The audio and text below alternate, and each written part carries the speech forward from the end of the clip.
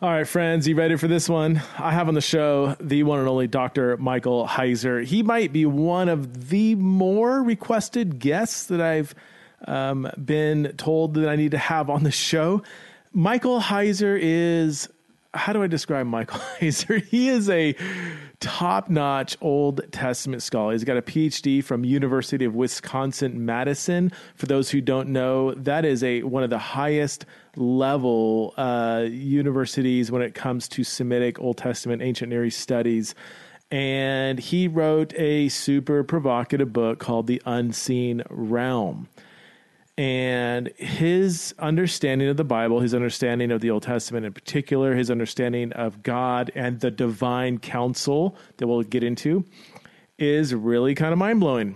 And as I said in the conversation, the stuff he talks about isn't super disputed among scholarly circles. I remember first reading this book and I was like, yeah, this seems like what I learned when I started studying the Old Testament really on an in-depth level.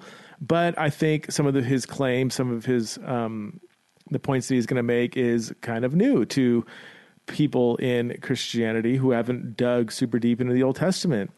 We're going to talk about demons. We're going to talk about the Nephilim and giants. We're going to talk about the relationship between the Old Testament and myth. We're going to talk about the divine counsel. We're going to talk about that evil spirit of 2 Kings 22 that God allows to go and to be a deceiving spirit in the mouths of these false prophets. We're going to talk about Genesis 6. We're going to talk about angelic beings having sex with women and producing giant offspring whose deceased bodies give off the spirits that we now call demons. We're going to talk about demons. We're going to talk about the devil, Satan, the Satan, the adversary. This is going to be a gnarly episode, okay?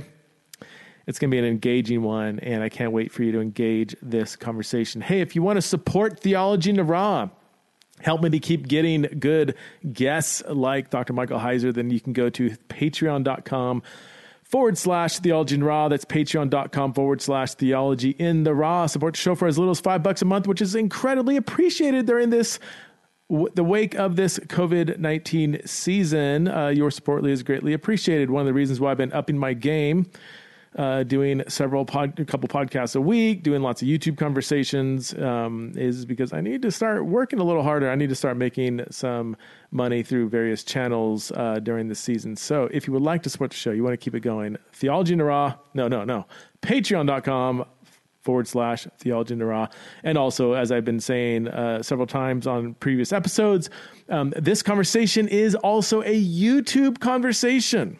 So if you want to see Dr. Michael Heiser in all his glory, you can go to Press and Sprinkle in YouTube and see this conversation along with many, many others that I've been engaging in. Well, okay, without further ado, I want you to get to know the specialist when it comes to giants, demons, and other gods in the Bible. Welcome to the show, the one and only Dr. Michael Heiser.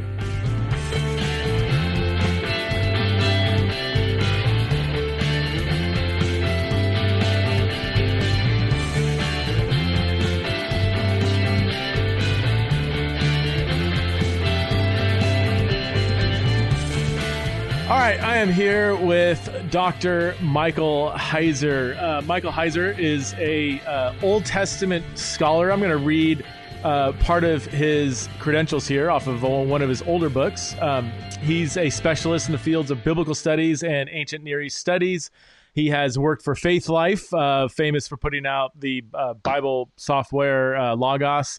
He has an MA in Hebrew Studies, a PhD in Hebrew Bible and Semitic Studies from the University of Madison, Wisconsin. Has published widely in scholarly journals, written several books. I'm holding up two. For those of you who are watching on YouTube, this is both a podcast and a video. This is the one that I think made you maybe most well known, called The Unseen Realm. I'm blocking some of that. And I want to talk a little bit about that book.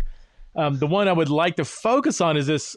Is this your most recent book on demons? Yeah, that's the most recent one. The most recent. And I have been diving into this.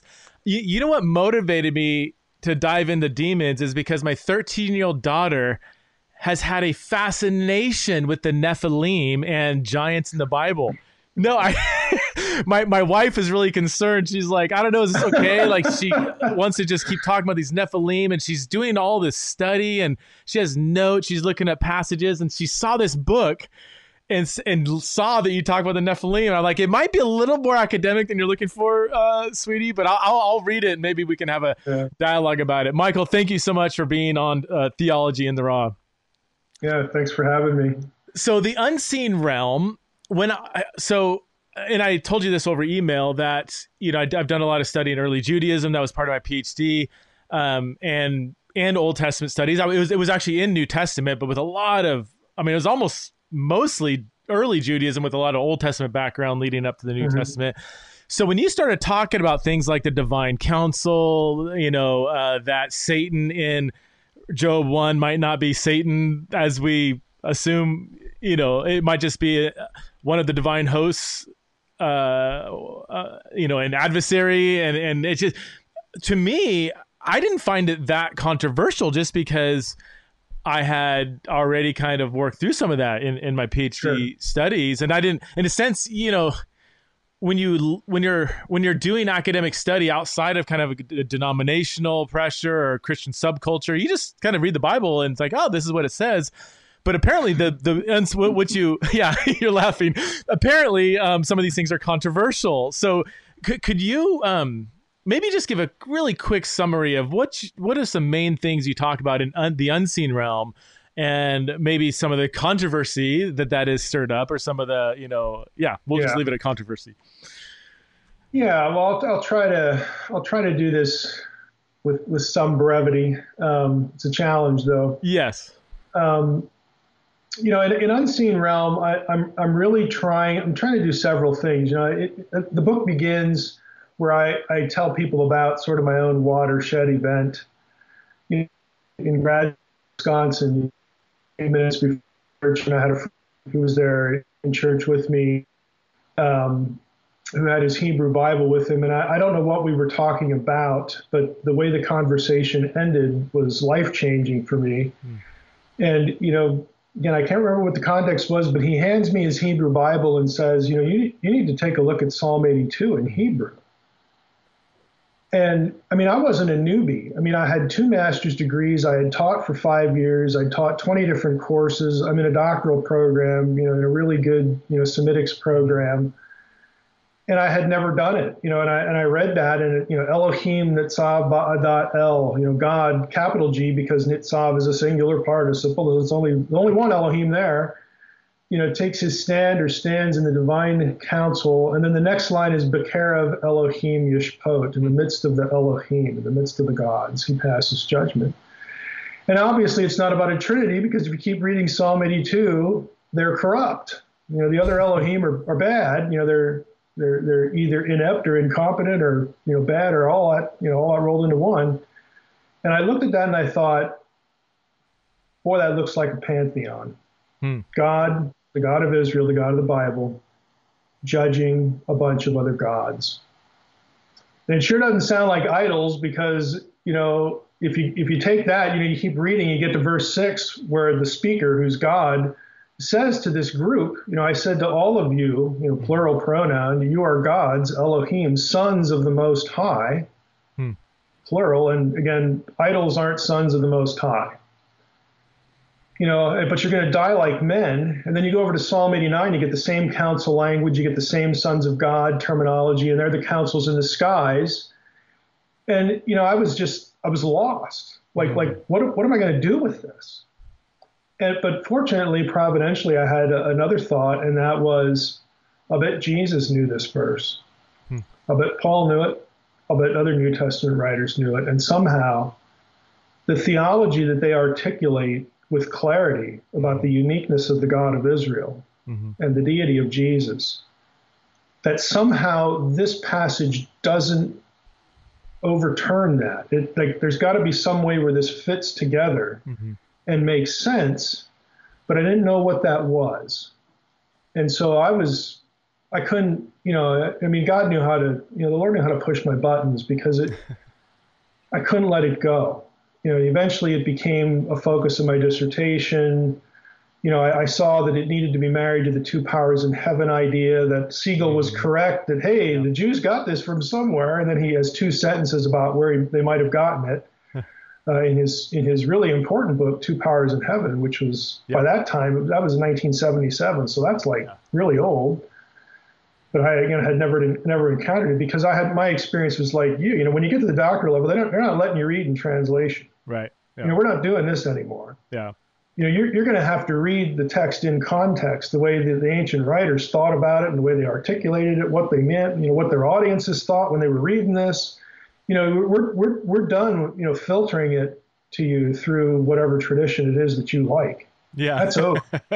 It's a wild, wild west, man, once you get at that level. Yeah. And that was, it was a wonderful experience because when I had to work through there's a fear, involved in this where, and again, this is going to sound goofy, but it's like, if I really decide to read the Bible the way an ancient writer wrote it and the way that his readers, because he's writing it to an audience, this is intentional, it's not random, I'm just going to scramble some words down and 1,000 years from now, they'll figure out what this means.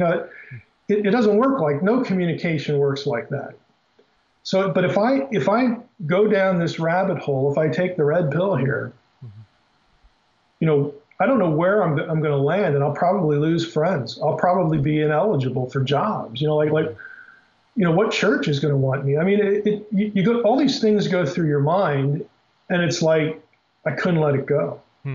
I couldn't let it go. And once you cross the Rubicon there, once I did, the scriptures. Again, I'm a doctoral student, but the scriptures just opened up.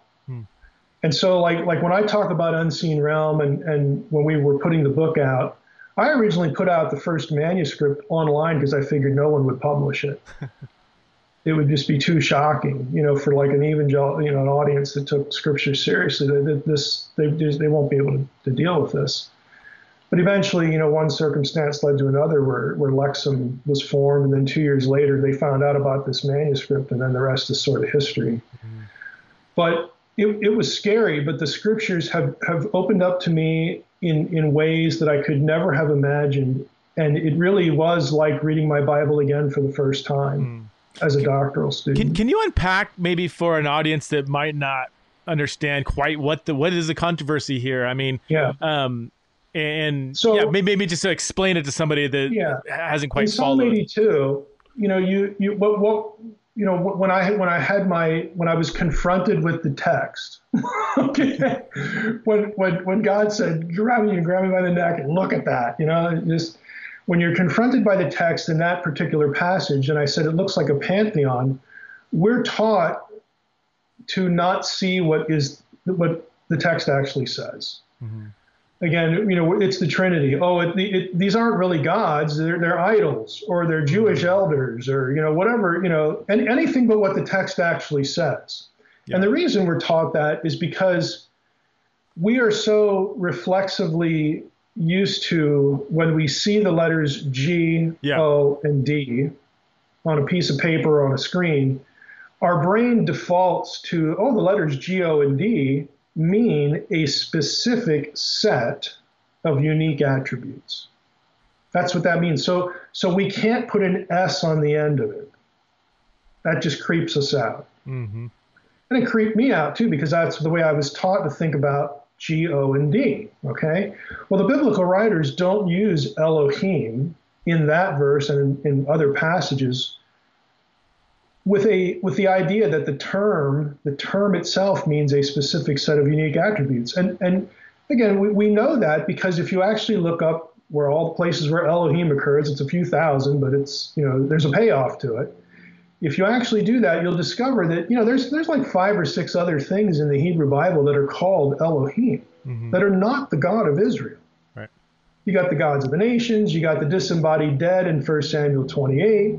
You've got the Shadim, in Deuteronomy 32. I mean, you have this passage where you have sons of the Most High who are getting judged for being corrupt. I mean, you have this. So that alone should tell you that Elohim does not refer to a unique set of attributes.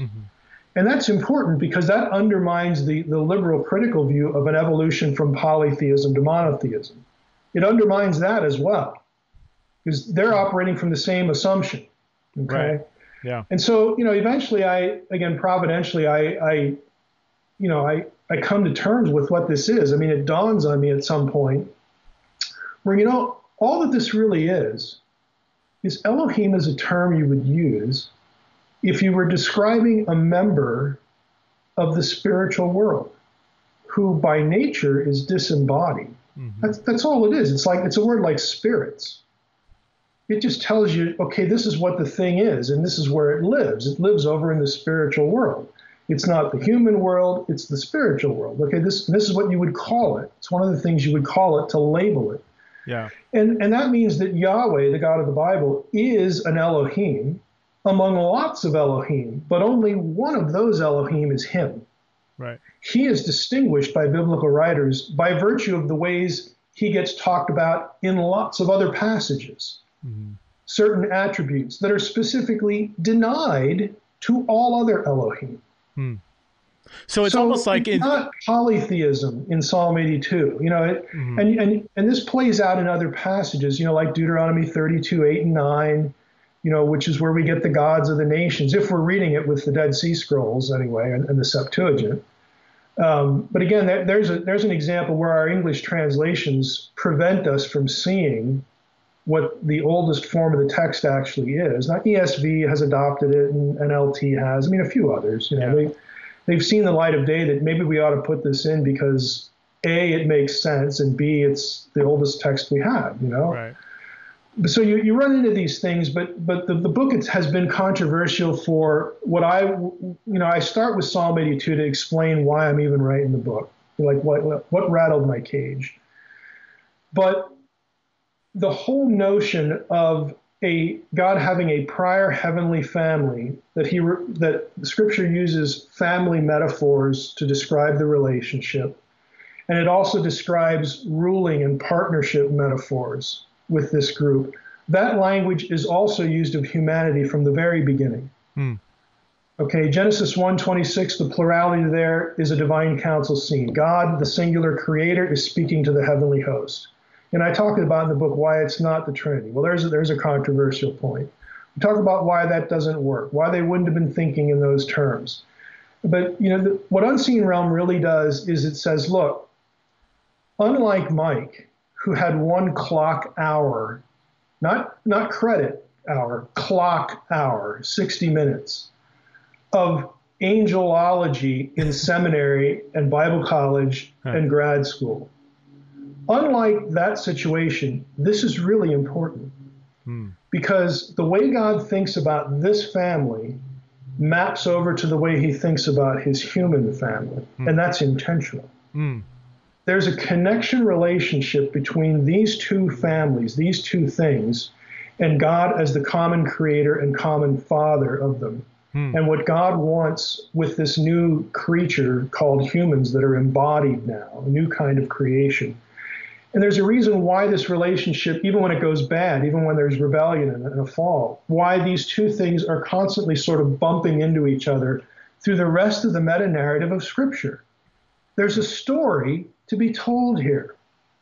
And you can't understand lots of scenes, passages in the story if you cut yourself off from a supernatural worldview. Mm-hmm, mm-hmm. And here, I'm not a charismatic. I don't have, these aren't my traditions. Yeah.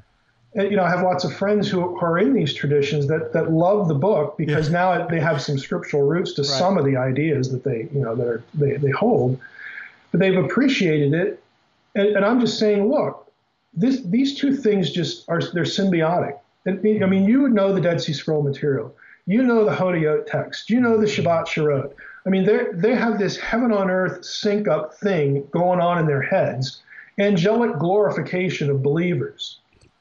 Okay, the language for all of these things shows up in the New Testament, and we have no framework as evangelicals to understand any of it because we have cut ourselves off from this whole perspective of the way we look at the Bible.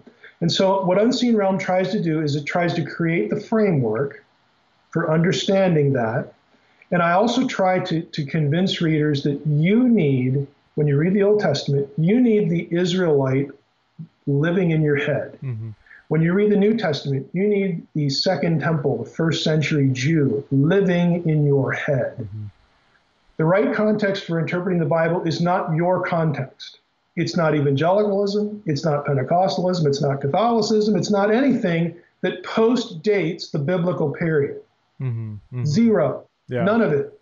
Okay, the right context for interpreting the Bible is the context that produced the thing, that God picked people in these contexts to communicate to their audience. And if we can get them living in our heads, we're going to understand a lot of things that look really strange to us now. Mm-hmm. Or that, our churches are filled with people who know lots of data points. They do know, a good amount of Bible, but they have no framework in which to understand these data points. And so they can't see how these things interconnect. Mm-hmm. They can't see the intelligent interconnectivity of Scripture. Yeah. And so I'm just trying to kick that can down the road a little bit, to please consider reading the Bible in this way and focus on the meta-narrative and have this worldview in your head. Don't be a modern. Mm-hmm. Don't be a post-Enlightenment believing skeptic, okay? Don't be that person that you're actually born to be, okay? And that's the hard part, because we are modern. We live in a technological society. We have Christians who are selective believers in supernatural content. Mm-hmm. Well, I need Jesus. I need God. I need the concept of sin to mean something, because then salvation means something. These are all spiritual, theological, supernatural contexts. And we need this column A, but the stuff in column B, like that 1 Peter 3 passage, that Genesis 6 stuff, man, that's just, I can't deal with that. Well, surprise, surprise, both columns, both buckets come from the same source. When you talk about the divine counsel, so what, instead of envisioning, a white guy in a beard on a throne just making, decisions, parting the Red Sea and doing this, or even if we can expand it and be more Trinitarian, that you got Father, Son, Holy Spirit kind of, like at the shack or whatever, making these decisions. You're saying biblically, we should envision God, to triune God, with a whole council of angelic beings. And when they're deciding to do something, he is conversing almost like a judge, I don't know, with a jury and an attorney, and you have an advocate and an adversary, and it's way more, for lack of better terms, messy than we make it out to be. There's participation, and God enjoys participation. All of these are metaphors that the writers are forced to use the language of order and decision making and royalty, especially, the royal court, to talk about what God is up to, and again, the meaningful input of his counselors, his advisors. These are simple ideas. Do you like order or chaos? Mm-hmm. Well, I like order. Well, that's good. You like order because you're smart, right? Yep. Well, is God intelligent too? Well, sure. Well, it stands to reason then he'd like some order, okay? And so to talk about God, we map over the conversation that help us express these things, just order and disorder. We map that, the biblical writers map that onto the spiritual world because they have to. It's not their world. They're given information, they use reasonable deduction, they use the language and metaphor. All these things are in play, when it comes to Scripture. And when you really get down to it, like I wrote this little book for new believers called What Does God Want? What God wants is a family. This is why humans exist. There's no deficiency in God. He just enjoys creating beings like himself to have relationship. And he likes to have those intelligent beings, the ones who are like him, to participate in enjoying what he has made and doing things. Mm-hmm. It's the dad to the kid, the toddler. It's, it's the guy who knows his business really well and he has an apprentice. Well, take a whack at it. If you mess it up, we'll fix it and we'll move on from there. It's this kind of relationship. And so I get asked, well, what does God need with a council? He doesn't need a council. He doesn't have that. He doesn't have that need at all. What does he need with a church? What does he need with you? He doesn't need any of this stuff, but he likes it. Yeah. He likes participation. And so you go to passages like 1 Kings 22.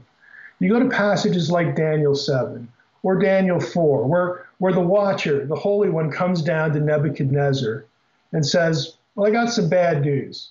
You're going to go insane for a while, so I hope you like eating grass. Just maybe you want to mix it with but he says, this sentence is by decree of the watchers, plural. Yeah. And then 3 verses later, he says that the sentence is by decree of the Most High. So it gives you both sides of the same coin. I mean, we don't have a bunch of, holy ones in the heavenly host running rogue and doing things that, God doesn't want done, but he'll invite participation, say, okay, like with Ahab, it's time for Ahab to die, finally. So how do we want to do that? Yeah. And, one spirit steps forward. This is going to date me, but I always think of Arnold Horshack, in Welcome Back, Kotter. Oh, in the back of the room, Yeah. And so, okay, what's your idea? And he tells him, well, I'll be a lying spirit in the mouth of all these prophets. I'll get him to go up to remote Gilead and he'll die. Yeah. And God says, yeah, that'll work. I know I have to buy that. I mean, but if he would have come up with something stupid, God would have just said, I will call on you later. Anybody else? I want good ideas here, not stupid ideas. That 2 Kings 22, I forget the verse. Is it verse 20? Yeah, 1 Kings 22, 19 through 23. Yeah, if you're listening or watching, go read that passage with it. Just pretend like you're not a Christian. You never read the Bible. You're just reading a text. And what would you envision? That is it's disturbing for evangelicals that have a lot of presuppositions, and we all have presuppositions. It's normal. It's part of life. But I think it takes a lot of courage to be open to say, maybe my presuppositions need to be bent around this text rather than bending the text around our presuppositions. I want to transition, though, to Genesis 6, because this is a passage that has intrigued me for years. And, as a scholar in early Judaism, Genesis 6 is kind of like the John 3:16 of early Judaism. There's few Jewish texts that don't mention this passage. And unlike many other things in early Judaism, or as we say, early Judaisms, this is the one passage that had a kind of a unanimous interpretation. It is. Isn't that ironic? No. So can you unpack? So let's talk about giants and demons and angels having sex with women. Okay. Unpack the story of Genesis 6 for us and what happens in the aftermath of that.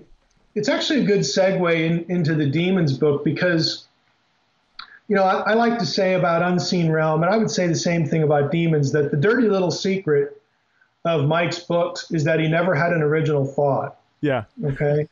What I do is I take scholarly stuff and try to make it decipherable to people who care and connect dots. I'm a dot connector. Okay.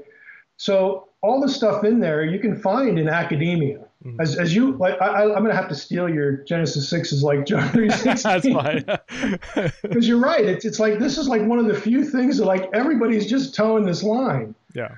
And what you have here is you have essentially, if you asked a Christian, the average Christian, why is the world such a mess? Why do we have evil and all this? Chances are they're going to say, oh, it's the fall. Don't you read the Bible? You dunderhead. It's the fall. Well, if you ask the same question to a Second Temple Jew, that's not the answer you'd get. The answer you'd get is, well, there's actually 3 reasons why the world is just like going to hell in a handbasket here. We've got, the problem in Genesis 3. Yeah, that was like a kickstart. And then we got Genesis 6, and that's really bad news. And then we've got what happens at Babel with the disinheritance of the nations and all that. So we got really 3 reasons. Of course, if you think that way, you think that the Messiah is supposed to fix all 3. Okay? You're looking for reversal in all 3. But what we're trained to do is we deny the second one. The third one we never find because we're not reading the text with Qumran in Deuteronomy 32, 8, and 9. So we're like 1 out of 3 pegs here. But when it came to Genesis 6, everybody in the Second Temple traditions, they saw this as, not so much a problem because of the Nephilim stuff. Okay, yeah, we get that. And as I talk about in the Demons book, I go into more detail about what the Mesopotamian backstory to that is with the Apkallu, which, I'm just standing on the shoulders of the work of somebody like Amar Anus in Helsinki, who, recollated, all that Mesopotamian material and asked the question, hey, all this flood stuff that's in common that everybody knows about, does it talk about like the first 4 verses here specifically? Can we look for that? And so he did, and everything maps over, which is the neat thing. So there's a backstory here that Genesis 6:1-4, the writer there is shooting at Mesopotamian theology in some very specific ways. And what happens is, we've got this giant problem, okay? Because we've got the sons of God. The cohabitation language is typically the way everybody understood this. I talk about an unseen realm, that there's sort of a mythic way to honor the supernatural trajectory here. And that is to read it like you would be reading about Abraham and Sarah, where there's no, God doesn't do anything sexually with Sarah, but nevertheless, he does something that a population emerges out of this woman. Maybe that's what we have. I don't really care. But what I care about is that we read it with the ancients, that there's a transgression of heaven and earth here. It produces a very specific enemy that when you get to the conquest, all of the other people groups around the Anakim, who are said to have come from the Nephilim in Numbers 13, 32, and 33, it's not just them. It's all of these other terms linked back into Hittite, Hurrian, and Amorite traditions that all involve giants and a flood. Okay, I don't do that in Unseen Realm, but that is the case. Mm-hmm. So they're drawing on this tradition in Second Temple Judaism. They know this, and so we've got a serious problem here. But this problem, the giants, are eliminated by, catch the list, Moses, Joshua, and David. What do all those 3 guys have in common? They're types of the Messiah. Okay, that's not a coincidence. And so the earthly problem, this lineage problem that provides a lethal element, and I believe this is the element that's actually targeted with the Parem passages and the killing and destruction. I don't think they're random and wanton. This needs to be eliminated, and the job gets done by the time of David. But the worst part is all the Second Temple Jews have this tradition that the watchers, the angels that come down, teach humans certain things to steer them toward idolatry and self-destruction. So we have human weakness in Genesis 3. We have human fallibility and human accountability for the fall. But the proliferation of evil is something that there's a supernatural ingredient to. This is why when we go to Genesis 6, we get the weird stuff in the first 4 verses. And then we get verse 5. And God saw that the wickedness of man was great on the earth, and that every thought of the imagination of his heart was only evil continually. Well, how do you get verse 5 out of the first 4 verses? If you know the backstory, the Mesopotamian backstory, again, you know the answer to that question. Yeah. And in Second Temple Judaism, they did, because they dip into that material. They know the whole framework here. And so Genesis 6 becomes the catalyst for depravity.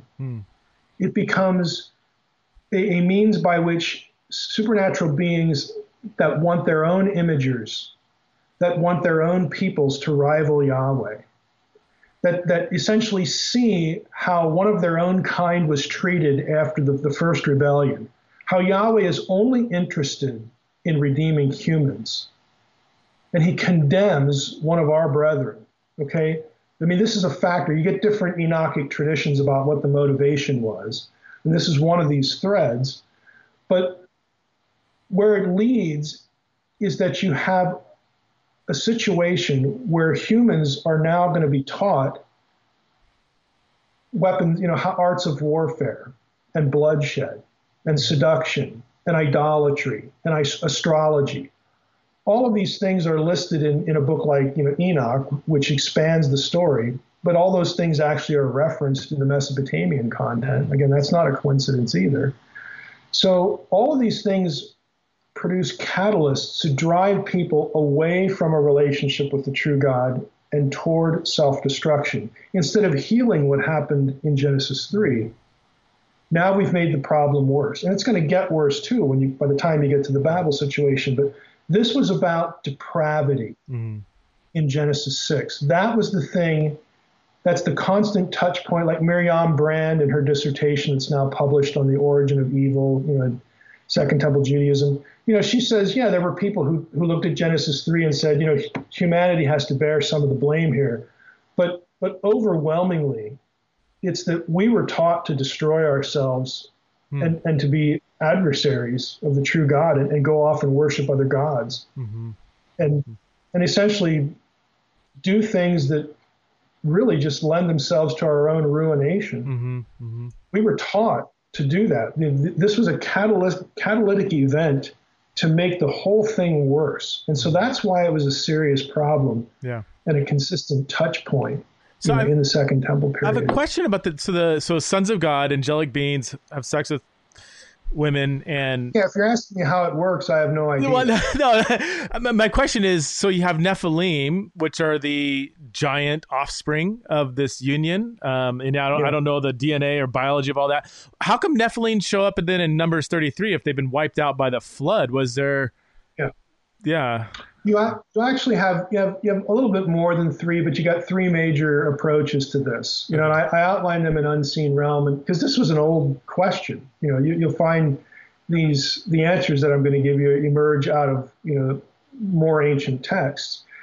And one was, Noah. Somebody in Noah's family was, for lack of I'll use a modern word, a carrier. Okay, Noah was righteous in his generation.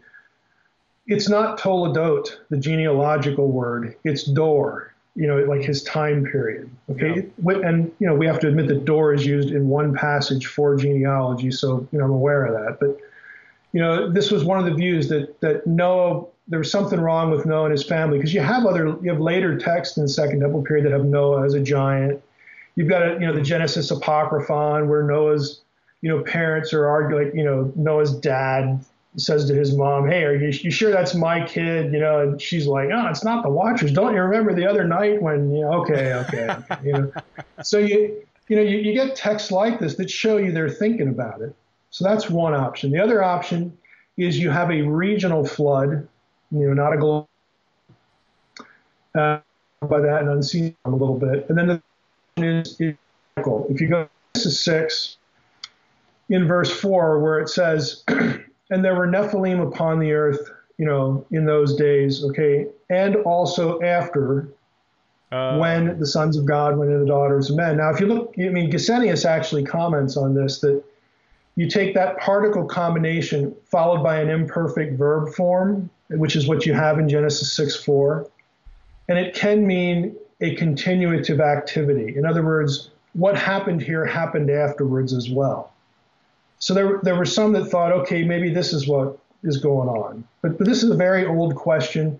I don't really, I view my job in Unseen Realm as sort of telling people, well, here are the buckets, be warmed and filled, pick the one you like, or, whatever.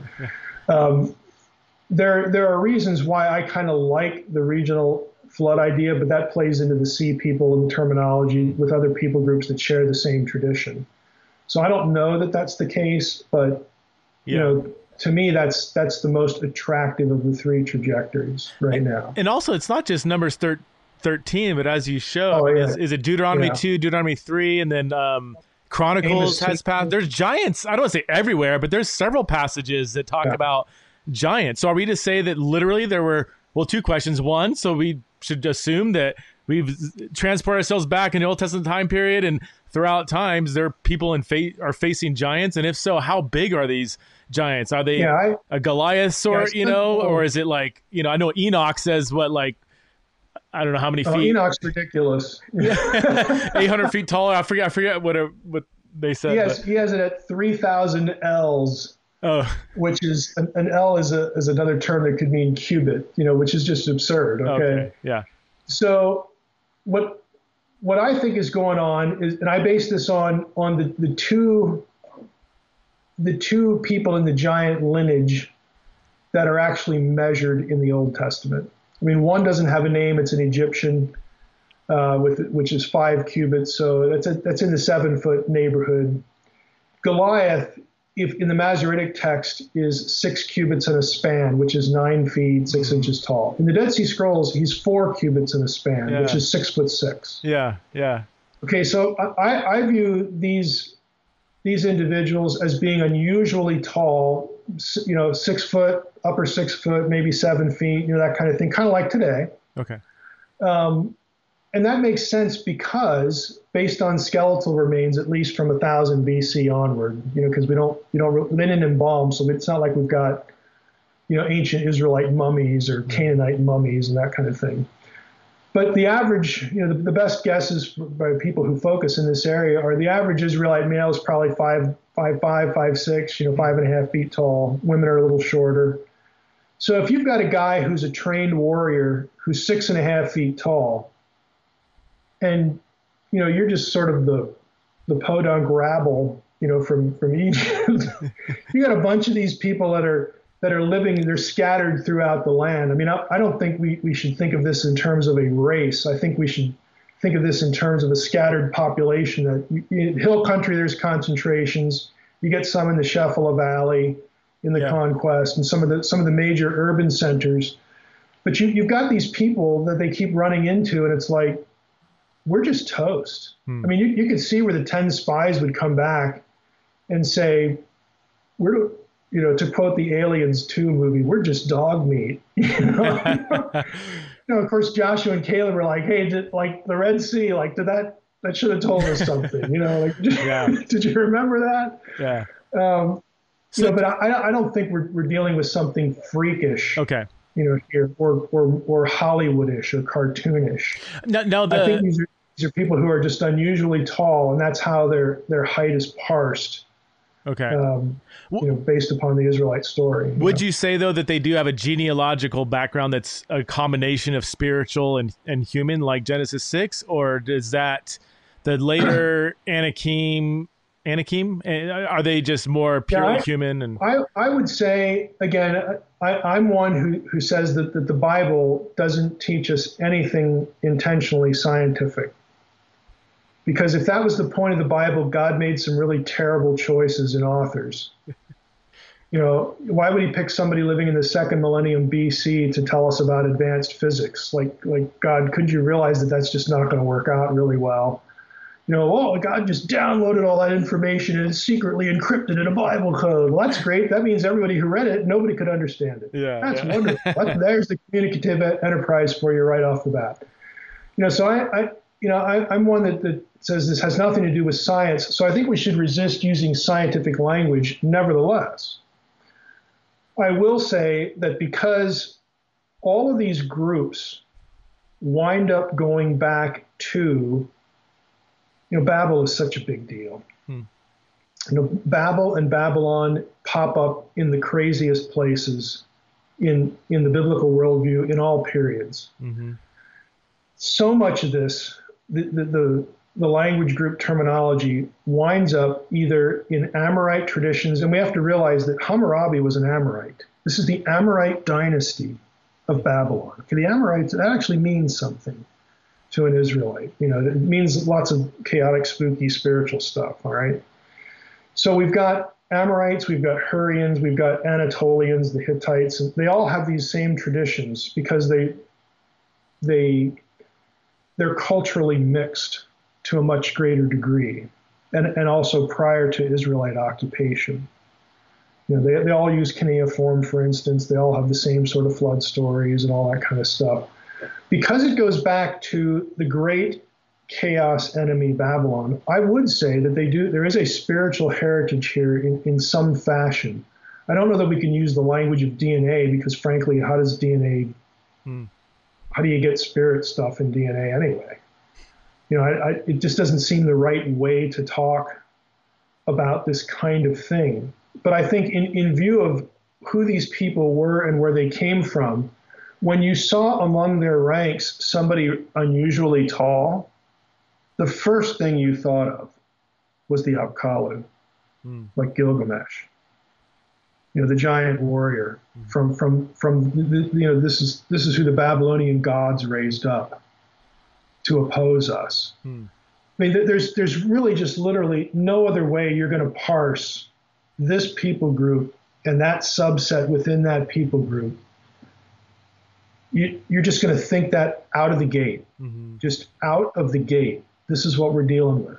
They're still around. When, like, when are these guys going to die off? And so you go into Canaan or the Transjordan. Why does God lead them up to to the other side of the Jordan? And God tells Moses and Joshua, now leave the Moabites alone, leave the Ammonites alone, because the descendants of Esau, like Isaac's other kid, the descendants of Esau have already eliminated them. They've already dealt with the Zuzim and the Zamzumim and the Amim and all, don't worry about them. You go up to Bashan. Why Bashan? Because that's where the last of the Rephaim are, the Amorite kings. They must be taken care of. And you're going to do it here, and then I'm going to bring you back to the same spot where you didn't believe, when we cross into Canaan, and you will confront the Anakim, who are Rephaim, that's where these guys are, and they come from the it's this whole thing again. This is why I think they're targeted, because they do represent, and I think in some sense there is a physical lineage going on here, because their own people would have identified him the same way. They would have believed that these people descend from the gods in some way, and they have this lineage to them, this post-flood Apkallu tradition. So both sides are going to be thinking about these individuals the same way, and they become the thing that has to be targeted and dealt with. Can you explain the most lethal threat? Can you explain the family tree of the three terms you use? So Nephilim, Rephaim, and Anakim, is that right? And what's the relation? Is Nephilim the overarching category? Yeah, Anakim is a term that you'll see in Deuteronomy 2 and 3. And in Numbers 13, this is the group where when the spies go in, they bring back the report and they say, we saw the Anakim in the land. The sons of Anak is another way they're referred to. Yeah. And it says explicitly that they come from the Nephilim. So Anakim is an important term in the Canaan side, Canaan proper. Yeah. On the other side, the Anakim were called Rephaim. Okay. So you get this terminological mix. If you read through Deuteronomy 2 and 3, it'll say that the Anakim, are Rephaim, and that's where you also get Amorite, referred to. But Amos 2 sort of lumps them all together. When Amos talks about the conquest in Amos 2, 9, and 10, he refers to them all as Amorites, tall as cedars and all that kind of stuff. Okay. See, it's kind of interesting. Canaanite and Amorite and even Hittite are actually umbrella terms for the pre-Israelite occupants of the land. And then a subset of them are these other guys, like Ezekiel. There's a reason why Ezekiel 16 starts out with, our father was an Amorite and our mother a Hittite, or I don't know if I have those two reversed, but I mean, there's something going on there that's actually significant to an Israelite mind. Yeah. But these are the guys, so you get these terms, used with some geographical concentration, but they do overlap too. Okay. And Rephaim is important. I think this is what you're angling for, because in Second Temple Judaism, when you killed one of these, their disembodied spirit is what became known as a demon. Okay, the seeds of this idea are in the Old Testament in passages like Isaiah 14 and Ezekiel 32, and there's a couple Psalms where you have the Rephaim in Sheol. Right. Okay, and they're not handing out party favors. Okay, you just you don't. This is a place you don't want to be. Yeah. To begin with, and now they're there, and again, it provides these little kernels, these little data points for linking that term with the biblical material of the giant clans, when they were still alive, on earth and all that. And then, some of these places like Bashan and Ashtaroth and Edrei, which even in Canaanite texts were viewed as gateways to hell, gateways to the underworld. And it's very easy to see how on the other side of that, you could come out with Second Temple Jewish writers saying, okay, they're evil spirits, and they live in the underworld, and they can come out, because the original sons of God offenders, they got locked up in the abyss. They're in chains of gloomy darkness, as Peter says. Mm-hmm. But these guys aren't. So they come out every now and then to harass us and seek re-embodiment. And boy, we hate these guys. It's just they're bad news. We don't want to be there. We don't want to meet them. They're out to get us and harass us and harm us and possess us. And mm-hmm. you can see again the logic mm-hmm. that goes into the association. And in the demons book, I build off a dissertation that's now published in the Moore Seebeck series by Clint Wallen, who did his dissertation on unclean spirits, the impurity of spirits. Interesting. And he asks a really simple question. He says, why are they called unclean? And it's not because they're ugly and they're icky, okay, like Hollywood. It's because in the Levitical worldview, the fundamental premise of uncleanness was forbidden mixture. And this is what they are. They're the product of forbidden mixture. So, of course, they're unclean. Duh. But again, to us, we have to, somebody had to write a dissertation on that. That doesn't intuitively occur to us. It's why in Qumran they're called bastard spirits. Well, that's what they are. Lo and behold, the terminology actually makes sense. So you get, what I'm trying to get at is for us, the worldview is really foreign, and it takes a lot of work to even penetrate why things are talked about the way they are. To an Israelite, and again, a literate Israelite, somebody who actually has a Bible, and a Second Temple Jew, a lot of this is just intuitive. They just know this stuff. So you're saying demons are the spirit that come from deceased giants. That is the Second Temple answer to where do demons come from. Right. Now the title of the book is deliberate. The book title is Demons, and the subtitle is what the Bible really says about the powers of darkness. I want people to know that not all the powers of darkness are demons. See, in Christian tradition, black hats are demons, white hats are angels. Right. We're done then. This is why, again, I had one clock hour, of training, and we didn't get into any of this stuff. There's nothing to see here. Right. Let's move on to something interesting and important. Like what? Dichotomy and trichotomy. We could spend a week on that, but we can't do any of this. When it comes to the demons you encounter in the Gospels, this is what the Jewish thinking is like. I don't know if, were you did you have Archie Wright at all? Was he you went to Durham? I was at Aberdeen. Aberdeen. Yeah. You went to Aberdeen. Okay. I think Archie went to Durham. But, Archie Wright, who has been teaching at Regent in Virginia, he more or less wrote the book on this, The Origin of Evil Spirits. there's other good books, but Archie goes through and he collects all the material. That was his dissertation and got published by Moore Seebeck. And, Annette Yoshiko Reed has done some really good stuff here. And Stukenbrook has done great stuff. Yeah.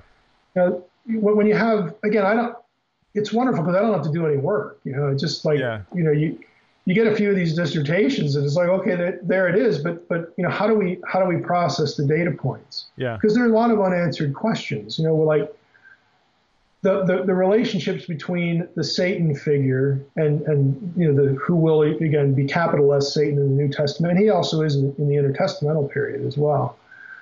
But Satan figure and the demons, and then the gods of the nations, the fallen gods of the nations, which is actually where Daniel gets his theology from. Principality, or the princes, the supernatural princes over the nations. Where does Daniel get that? There's a good example of a question that we never ask. Okay, where does Daniel get that? Is he sitting there one day in Babylon thinking, man, I got to finish chapter 10, but I don't know what to say. Let's just make something up. That looks good. Nobody will notice. I can move on to chapter 11. No, he gets his theology from the Deuteronomy 32 worldview. That the gods of the nations were assigned to those nations, allotted to them in a punishment by the Most High, which is a situation that goes terribly wrong. And we know, from Psalm 82, they're getting judged for sowing chaos among the nations and injustice and all this stuff.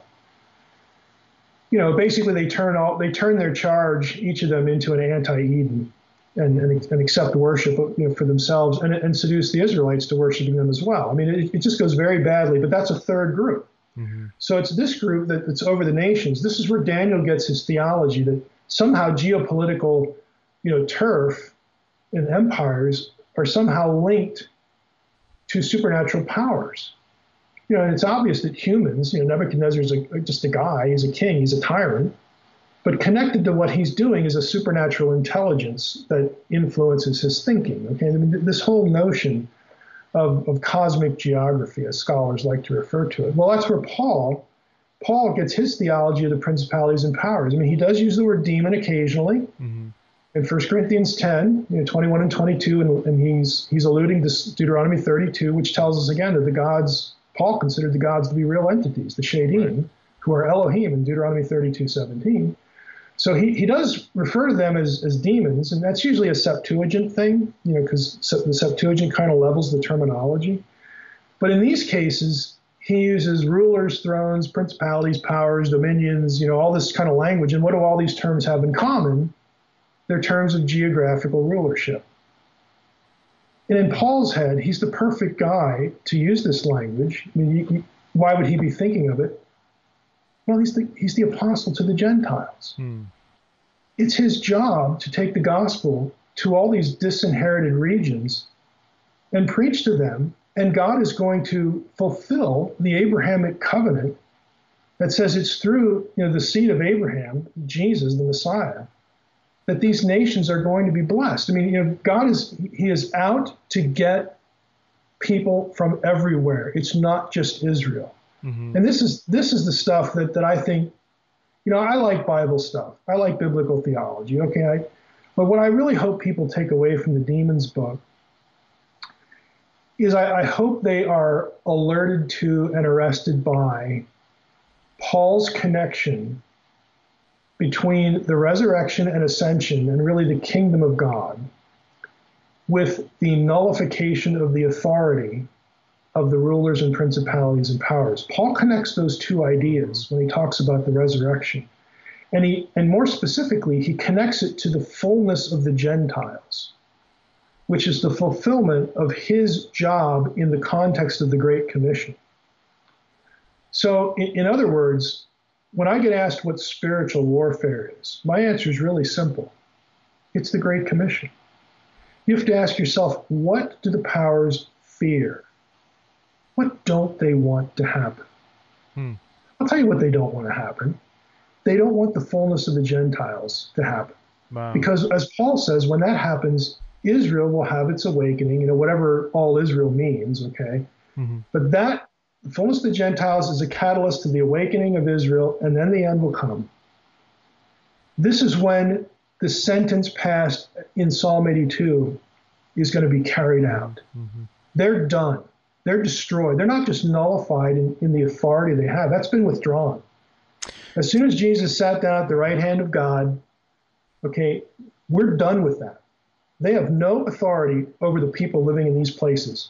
The Lord says, go get them. I mean, you have the authority now. The Great Commission, the verse we all miss, verse 18.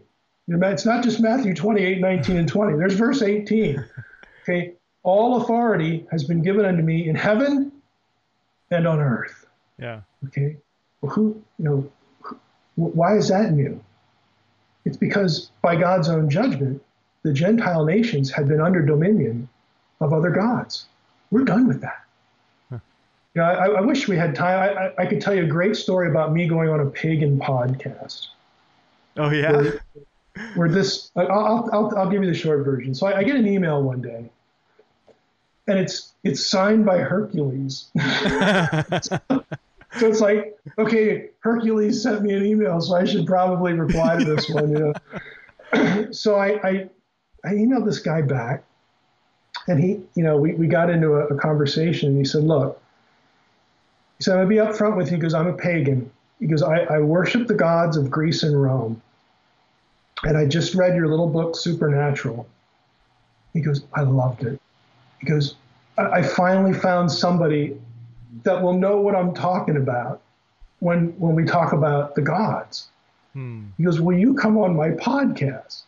And I'm like, oh, sure, this sounds like it'd be fun. Why not? So I go on this guy's podcast, and no lie, I mean, the audio is terrible. It's unfortunate. But for the first, I don't know, 5-10 minutes, it's this guy going through all these Greco-Roman texts that describe the Deuteronomy 32 worldview. Huh. We worship the gods we do because they're allotted to us. And the bigger gods said you do this and that. And, I have a passage from Plato in the Demons book that illustrates this point. They even use allotment language. It's just remarkable. But what it did for me is like, okay, I had this moment of this epiphany, like right on this guy's show. And I'm listening to this and I'm like, this is awesome. I mean, even if I messed this interview up, I mean, this was just worth it because I'm like getting all this information. So he goes through all this stuff and he says, I have one question. If the Most High of Israel set this whole thing up, what does he want? It's like, oh, I'm so glad you asked, And so it's like, the rest of it was like, okay, just reimagine Paul's ministry. Paul goes into a Gentile city and he preaches the gospel and he could have probably happened every day to Paul. Every day. He's got some pagan in front of him. He says, look, I get it. I get it. You guys worship these gods and you're thinking, if I believe this Jesus stuff and I realign my loyalty to Jesus, I'm in serious trouble. The gods are going to get me. They could get my family. Who knows if enough people do this in the town, the gods are going to come after us. So it was a fearful thing. And Paul could look at this guy in the eye and say, look, I understand that completely. Because the Bible, the Most High, did this. But you have to realize that the same Most High became a man and was born of a woman, died on a cross, rose from the dead, and is ascended to his Father. And in doing so, he stripped away the authority of these gods over you. So not only are you allowed by the Most High, the one who set all this up, not only are you allowed and authorized to believe in Jesus, but he insists on it. So,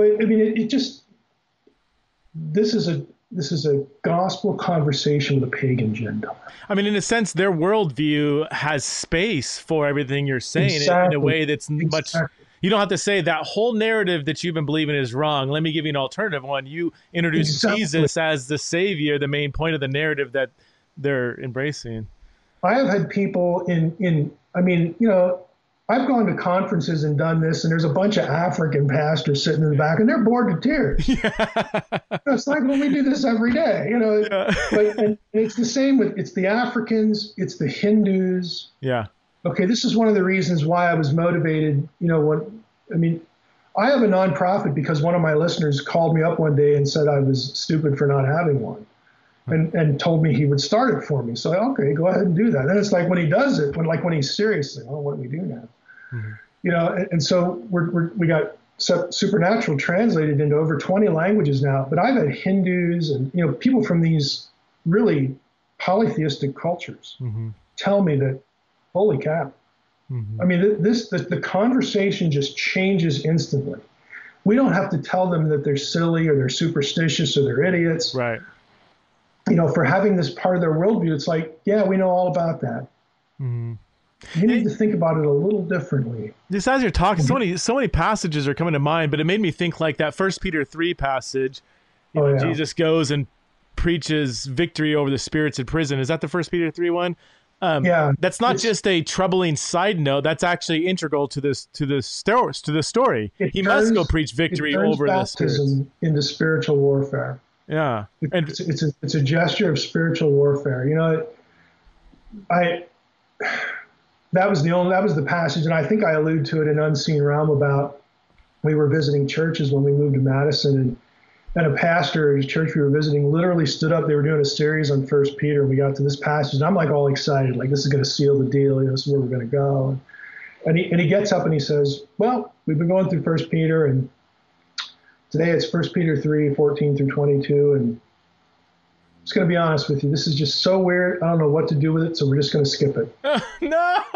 Like he said that in the pulpit, and I'm like, I can't believe I just heard that. And my wife didn't have to ask me if we were going back. So, but it's like all you need for the passage. I mean, you look at it, and at the time I thought, just try. Yeah. Just say something. Just try. It's like, no, we're going to bail. But if you look at it, yeah, it looks weird. Why do we get baptism and the ark and Noah and the resurrection and the spirits in prison? Yeah. It's like Peter just like put it all in a blender and hit the button. Wow, let's see what comes out. This will be awesome. But all you really need, it's actually a fairly simple thing. Typology.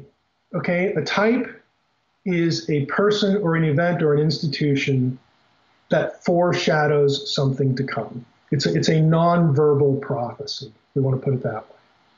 So as Paul had used Adam as a type of Jesus, he would talk about Adam to foreshadow something later about Jesus.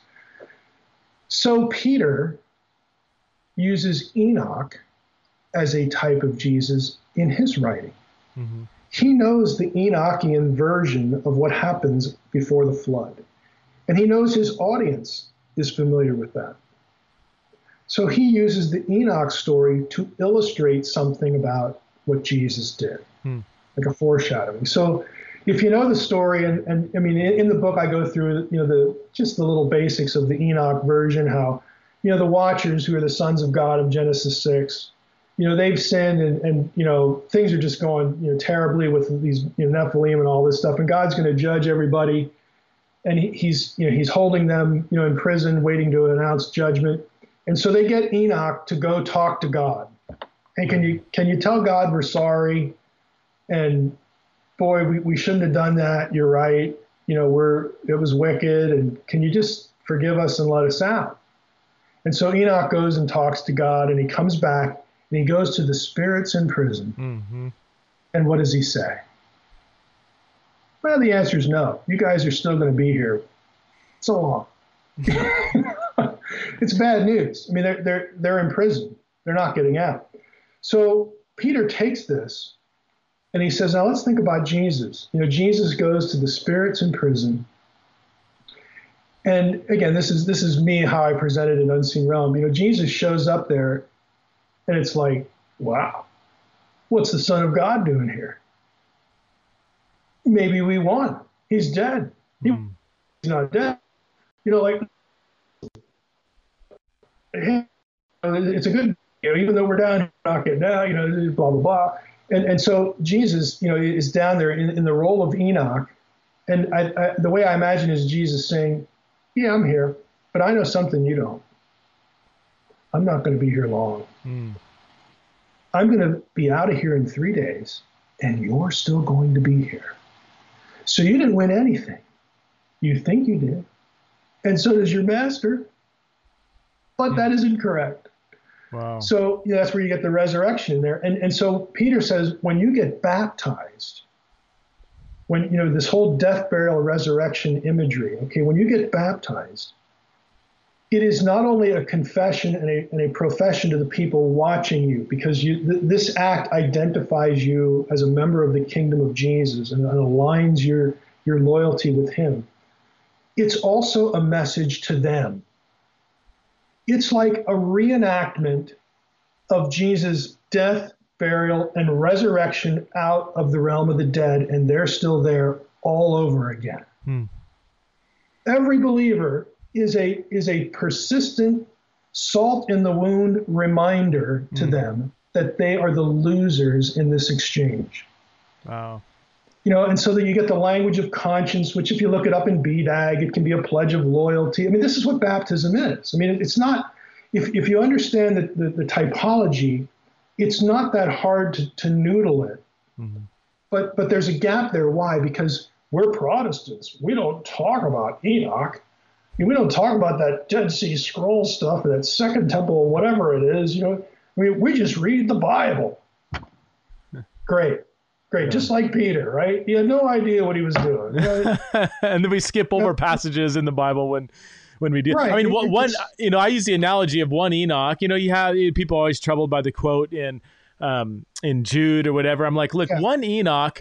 I don't think it was inspired by God, but it was as widely read as Crazy Love and Purpose-Driven Life combined today. And we quote from spiritual, inspiring literature all the time. Everybody knew one Enoch in that day. Everybody knew Enoch, and the thing is, okay, you might want to, if you're driving and listening to this or watching, and you shouldn't be because it's video, you might want to pull over the road. I'm going to say something shocking. Take out a pen.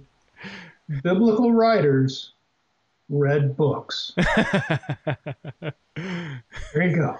Yeah. They really did. They were illiterate. They read books. Yeah. And when they were writing, they thought, I like this book and lots of people read it. And I like what it says right here because it really helps me make a point. Mm-hmm. That's awesome. Yeah. I'm going to use that to make my point. Like, it's not rocket science. Yeah. We don't have to have discussions about should we have Enoch in the canon. Yeah. Everybody does this with Enoch, but nobody does it with the Baal cycle. Okay, all these Old Testament passages, they dip into the Baal cycle. Where's the discussion about should the Baal cycle be in the canon? It's just because people they haven't been taught. I mean, this is going to sound inflammatory, and I guess I have to do this once in a podcast interview, but we have been taught, I think, pretty poorly about how to think about the enterprise of Scripture, like how we actually got this thing. Even though we deny a dictation theory, we still have this sense that if it's in the Bible, the content can't appear anywhere else. Mm. It's got to be totally unique. Mm-hmm. It's got to teach modern science. It's got to, if you have a PhD degree and, PhD in electrical engineering, you figure out the Bible code, it all just opens up to you. You didn't have to get that degree. It's in the Bible. We have these really funky ways of thinking about Scripture where we don't want to affirm God, the Spirit is whispering every word in the ear, because when you get to the synoptics, that just works really badly. Okay. But there's all this other stuff. Look, if you strip the humanity out of Scripture, you undermine its inspiration. You just do. That's good. I think what we really need is to get a better appreciation for a providential view of inspiration, that God was involved in the lives of these writers from the very moment of, the moments of their childhood, all the way up through their adulthood, what they knew, what they experienced, what they learned. I mean, all of these things are contributing factors, and God maintains an interest in these people because he knows at one point in history, they're going to be at this place at this moment. And they're going to be equipped to do the job. Mm-hmm. It doesn't have to be. What we've done is we've turned the Bible into a channeled book. Mm-hmm. This is what UFO cults do, folks, okay? We've turned the Bible into a channeled book, and we have stripped out a moment by a moment providential interest and oversight in the whole thing. Mm-hmm. And it makes it vulnerable to criticism. And we can't process simple things like a biblical writer liked a book that he read and thought it would be helpful. Yeah. Like, we can't process that. Yeah. Well, Michael, I could talk to you for hours. We're over an hour here, and I don't want to cut in too much of your time, but I would highly recommend. Just means I don't have to go to another meeting. Yeah. So I mean, Unseen Realm sold over 100,000 copies, right? So I think people, a good percentage of my audience is probably at least familiar with it. If you haven't read it yet, I would highly recommend. I don't know, Demons. I have this line around the house, and my kids are like, what are you reading? I'm like, this is good stuff. You got to check this out. But I highly recommend Demons. It's, a lot of the stuff we've been talking about, you go into great detail. I mean, what I love about your work is, as an academic who likes to speak broadly to the church like you do, I mean, your books are I would say very academic, but they're also very clear too. I mean, it helps if you know the languages and you do go, deep in ways that if someone's not familiar, they might be a little lost. But I find your books to be very clear for academic work, which is, as you know, is not always, the giftedness of academia. But where else can people go find your work? You have a website, right? And The Nerve Center is DR as in doctor, DRMSH. So just DR in my initials, drmsh.com. It takes you to everything else. For the books, just go to Amazon. Everything's up there. I have a Fringe Pop 321 YouTube channel where I've been in the Fringe community for over 20 years. So we try to do a gentle, in other words, non-confrontational apologetics response to crazy stuff you see on the History Channel and the internet and YouTube and stuff like that. So we're about 100 episodes into that. Okay. The nonprofit gets anything I have rights to, I try to translate to give away for free in other languages. So that's mcclot.org. But everything you can find is on the website. Naked Bible Podcast, we do one episode a week, where we just do biblical stuff, and we try to, again, do what we're doing here, like try to keep it in its own context. So, lots of things going on. School of Theology is new. That's why I left Logos, to hook up with this. So it's a large church that has had I'll put it the way they put it. We no longer want to be an entertainment-based church. We want to be a content-producing church. So it's actually a network of churches, about 20,000 people, and very, very mission-minded, very international in its focus. So they asked me if I could go there and help. So it's like, we're up for that. That's Celebration Church, is that right? And what city is that in? It's in Jacksonville. Okay, great. Jacksonville, Florida. So they have 7 or 8 campuses internationally and a few other ones in Florida and one in D.C. Okay. One in Washington, D.C. But it's, again, if you've ever wondered what would happen if like one of these huge megachurch networks all of a sudden decided or was confronted with the realization that, what we're doing here doesn't look a whole lot like the Great Commission, and maybe we should be teaching people and getting people focused on learning Scripture and doing our job. Yeah. Rather than having events. That's what we're dealing with. So it's been a 2-year process for them. I've been there since January, so it's still a work in progress. But it's kind of amazing to see a church just go through that and just try to do what we're supposed to do. I don't really know I wish there was a better way to put it, but that's kind of it. That's good stuff. Thanks so much, Michael, for being on the show. We'll see you next time on Theology in the Raw. If you're listening to the podcast, if you're watching the YouTube channel, please subscribe below, and we will see you again. Hey, if you found this content helpful and beneficial for your spiritual life, please consider supporting Theology in the Raw by going to patreon.com/Theology in the Raw and support the show for as little as $5 a month to get access to premium content like once a month blogs, once a month podcasts, and access to the Theology in the Raw community. Again, that's patreon.com/Theology in the Raw. And if you don't want to give it to the show, that's totally cool too. This is a public podcast, so I'm glad you listened to this entire episode and are still listening to my voice well after an hour into this conversation. Okay, I'm going to stop talking, and I'm going to see you next time on Theology in the Raw.